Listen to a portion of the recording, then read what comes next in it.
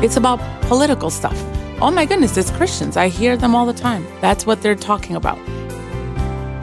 What are we doing, and why does the world see us this way? Well, because our first conclusion usually is What you talking about, Willis? that's why they answered the question that way. I think we need to give them the benefit of the doubt and say maybe it's a reputation problem. Churches are doing this. I saw that Pastor Tank's new church, Reach City Church, made the news. Why did they make the news? Because they partnered with one of their local councilmen. Barna did some research trying to figure out who Christians and non-Christians alike think is best suited to solve local problems. I'm not saying national or worldwide problems like hunger. I'm saying like in your community, there's a problem in your city. Right. Who's best suited to solve that problem? Me. And right, Mike would be the first choice. But I mean, they were asked to choose from things like charities, community members themselves, businesses, churches, Christian organizations, government. And the data about how people responded, I think, is really worth talking about. So we'll do that. You know what we're about to do? We're about to get real. We're about to have conversations that Christians have behind closed doors because we're family. Ustedes son mi familia. So this is the Brian and Janelle podcast. She's Janelle, and I'm Brian. If you don't want to miss anything, all you have to do is hit the subscribe button to get a notification whenever we drop a new episode. The Brian and Janelle podcast. So you know I love looking at data. Yes, you do, And for I call many it reasons. data because that Because? sounds smarter than saying data. Right. Right? Because Data is the guy from Star Trek. Data is what smart people say Yeah, when like they in talk the about numbers. lab. That's right. Maybe data is data's dada.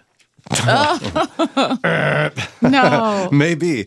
Okay, so Barna did some brand new research in partnership with an organization to find out, generally speaking, should the church be involved in helping solve issues at the local level? And I think generally, when you ask Christians, I would hope most would go, well, yeah. Yeah, right. You got a local issue? Come on, church. Let's fix it. That's what we're here for. You would think so, right? So it used to be. And well, right. And for many years before I think globalization really took hold and we could find out so quickly what's happening across the globe or across the state, what else could you do but care about local problems? Right. Because it's all you knew about, Right. at least in a swift way.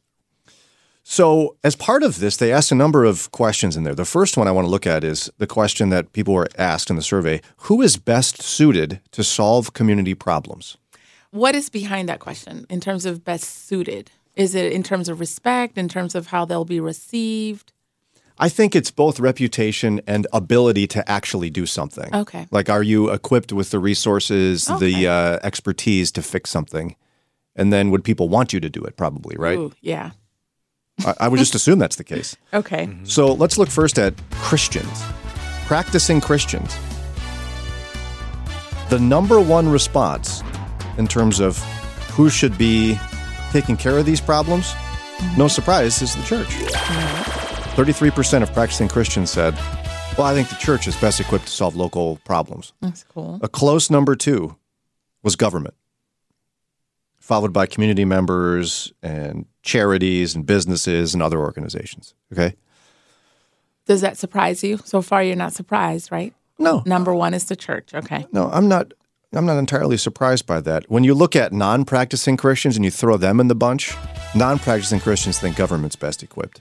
Whatever. I mean, government does solve a lot of local problems. Okay. It's been that way since like basically World War II. But what about non-Christians? It's incredible to say there were 6 options in terms of who would you choose as the best suited to solve community problems. And among non-Christians, we ranked number 5 of 6 as best suited to solve local problems. Who was last? Last was other organizations. Wow. We barely beat other. We barely Wow. beat anybody but. Right. So number 1, non-Christians chose government. I don't find that super surprising. Number 2, community members, just individual people. Number 3 was charities. Number 4, businesses. Number 5, churches and Christian organizations. Wow. And finally, well, I guess some other random people I don't even know exist. Man. Maybe they do a little bit worse than the church would. Now that's surprising. Yeah, it is a little surprising, Yeah. isn't it? Christ loved us so much, he died for our sins, that we ought to be so pumped about that we go and share that news and that love with others. That's right. Yeah. Which is why I think this is such a relevant discussion for us as Barna Research is trying to figure out how both Christians and non-Christians view the idea of who's best suited to solve local problems. Yeah. And so when they asked that question, Christians thought, of course, that we're best suited to solve local problems. Hey, Christian, who's best suited? You. Mm-hmm. They're like, we are. And I agree, though. I think Don't we you? are. Yeah, I think we are best suited, but I'm saddened that the world doesn't think that. And I think that's more important. Not what we think we're suited for. It's what the world thinks. Yeah, because it's one thing to know what we're able to do and should do. It's another to know what our reputation indicates. Yeah. And so, I mean, I think in the positive sense, government is restricted by bureaucracy and various, complexities where really churches have freedom to go out and solve a problem like immediately. Mm-hmm. Like we can gather each other. Like look what happens during a crisis, like a hurricane or a flood or a tornado. Right. The church shows up first because we just can. Mm-hmm. And we do stuff right away. Right. But again, non-Christians put us number 5 of 6 in who's best suited to solve local problems. They think pretty much everybody is best suited except for us. Do you think this number would have been different 40, 50 years ago? For non-Christians? I don't know. Probably. Because I think 40 or 50 years ago, there was kind of this general idea that all Christians or all Americans are Christians that go to church, right? Yeah. Wasn't that the perception? So I think there's a couple of questions and issues we have to look at in this. And one is the hard question, and it's, are we actually solving local problems? Mm-hmm. So as in, is it that non-Christians are being mean and they don't think that we can do nice things? Mm-hmm. Or they just don't see us doing any? And so therefore they're not attributing them to us. Right. Well, so I would say the answer is yes to both of those things. I think it probably is, isn't it? But, that we are solving.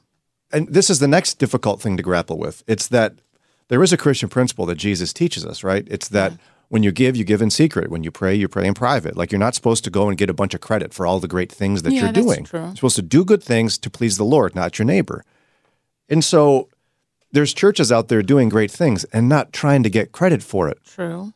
Mm-hmm. But then it creates, on top of, for other reasons, what you talked about, our reputation. What are we known for? What do people think about when they think about Christians? And I don't think it's good news, even on the individual level. I think Christianity has become much more of a club than anything else. Well, I think we're also struggling, and for good reason, to decide between 2 different ways to help people. I'll explain what those are in just a moment. Hey, it's Brian. If you've been a faithful listener to this podcast, we're just super grateful for you. Can't thank you enough for taking time out of your busy schedule to join us in our journey to follow Jesus a little more closely every day. But I got to remind you about something. We're listener supported. We're a ministry of Moody Radio in Cleveland, and it's donations from people who listen to us, just like you, that allow us to keep making episodes. So rather than tiptoe, because I'm not good at that, or dance around it, because I certainly can't dance, I'm going to be direct. We need your money, your financial support. Would you consider a donation to this ministry? A gift of any amount will make a huge difference. If you want to donate, we'd be so grateful. Just go to moodyradio.org/Cleveland. Again, moodyradio.org/Cleveland. Thanks. We got an update on Wheels for the World campaign. And that can be connected with things to celebrate we're doing. Like those are practical things Christians are doing and did. That's kind of cool. Don't you want a megaphone? I do. Yeah, and tell everybody about Which it. we have, I do. But here's the thing. Most Northeast Ohioans will have no idea that event happened. Yeah. And will have no idea that incredible amounts of wheelchairs were donated. Yes. For a lot of reasons. And so part of it I mentioned before was this dilemma where we as Christians are taught biblically to not be trumpeting our successes and our accomplishments. We're supposed to do things for God's glory, not our own. And so that would cause people to not know everything we're doing legitimately. But I think I'm proud of you because you're being optimistic. I think that's a little optimistic. I think if you look at the church, and it's probably going to upset people, look at the church and look at our individual lives. And we're really not about, in general, like our passion isn't about, man, I'm just going to go out there and just serve. Like I'm just going to love and look for opportunities where I can solve local problems. I think on a bigger scale, we're focused on more national problems that really don't have, from me, a lot of impact, right? And we're about program, like our church. If my neighbor thinks about Christians, it would be, oh yeah, like we see them on Sunday, they go to their church. We're about our programs and making sure like the programs are happening in the church. I don't know. And we're very passionate about political things on a bigger scale. I'm saying if I was non-Christian and I would think about, well, what are they about? It's about political stuff. It's not about the local person that's hungry. I don't see somebody saying, oh my goodness, it's Christians. I hear them all the time. That's what they're talking about. And I know that's hard to hear, but I'm just trying to be honest. Like, what are we doing? And why does the world see us this way? Well, because our first conclusion usually is that, oh, those non-Christians are just mean. Right. That's why they answered the question that way. I think we need to give them the benefit of the doubt and say maybe it's a reputation problem. Yeah. But part of it for me would be this one, and it's the choice between two things. When most churches have a choice between solving an international problem, like a larger global type problem, or addressing it versus a local problem, I think we lean international right now. Yes, we do. I do. Like, for example, Yes, we do. my wife and I sponsor a compassion child from Dominican Republic, a young woman who has grown fast. She'll age out of the system soon. We give money every month to deal with her issues of poverty and hunger. Yeah. And we do exactly nothing locally Yes. to help with hunger and poverty. Mission trips will go in a second. And we're funding and doing and all of that stuff. And then you got the lost right here across the street, like in our city. Like you said, the hungry. And am I doing something wrong? I'm telling myself that. So I'm not judging. I'm just saying we do that. We're very quick. And, oh, that's so exciting. We can go to the Philippines.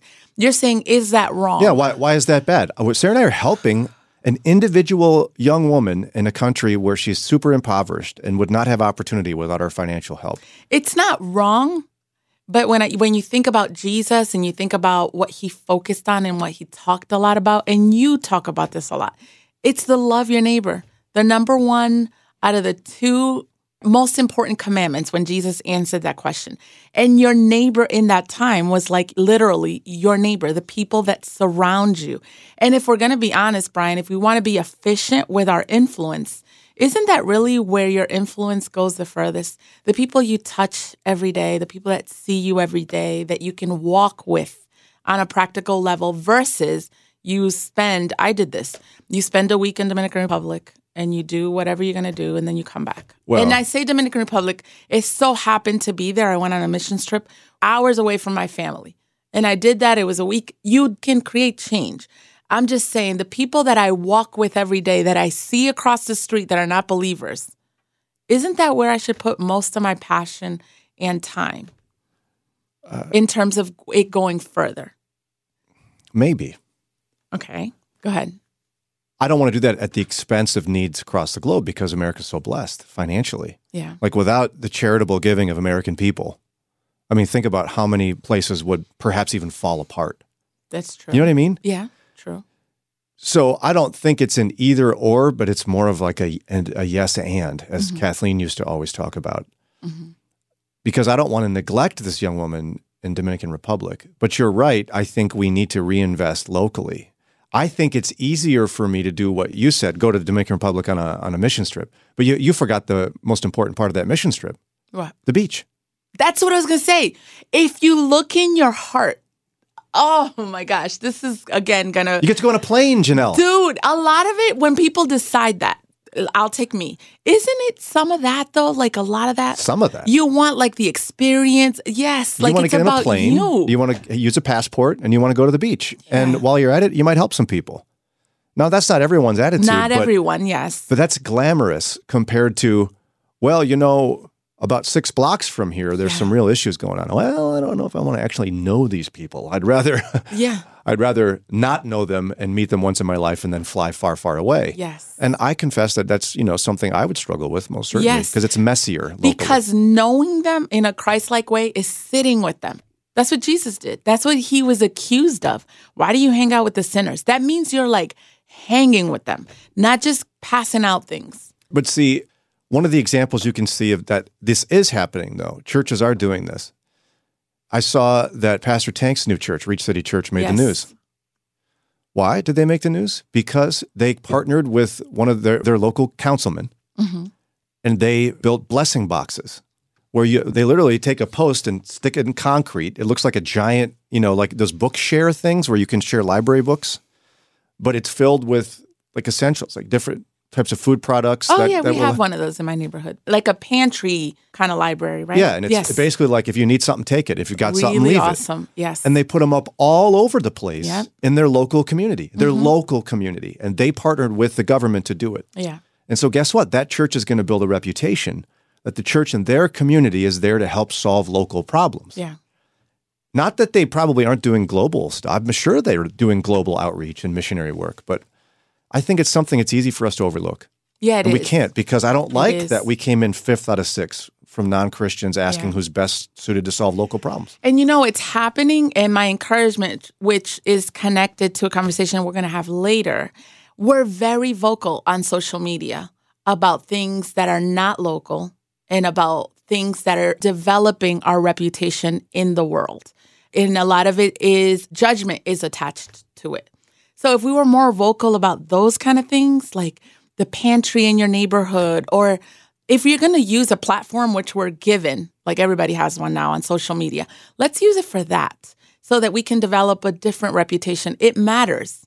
I want people to think of me when their life falls apart next door. Absolutely. But what about this? It's even food for thought. Maybe we'll get to this at some other point, but it's one thing to look for an award for what you're doing and like call the local news stations to get a news story done. And churches don't feel good about that. No, right. But what about making sure people know you're from the church? Wearing your T-shirt saying, "Hi, I'm Jimmy from that's cool. Local church and I'm here to help." Yeah. I don't know that we need to avoid that. Something to think about. Yeah. I think a good reminder for us to not just care about those in need far away, but those in need nearby. Hey, hold up. Where are you going? You know you liked your time with us. You want more. So look down, hit that button right there, subscribe, and you'll get updated episodes, and then you can hang some more. And guess what? You can help us. How? A 5-star rating. You can also hang with us live, weekdays 6 to 9 a.m., interact with us, talk with us, download the Moody Radio app. Or at brianandjanelle.org. And we don't put all this together all by ourselves. There's some great people behind all this production. We want to thank Ron Eastwood, Kelly Ryder, Paul Carter, Mike Reynolds, and our awesome and fearless leader, Josue Villa. And finally, this podcast is a production of Moody Radio in Cleveland, a ministry of Moody Bible Institute. Well, Brian, that's a wrap. Yep.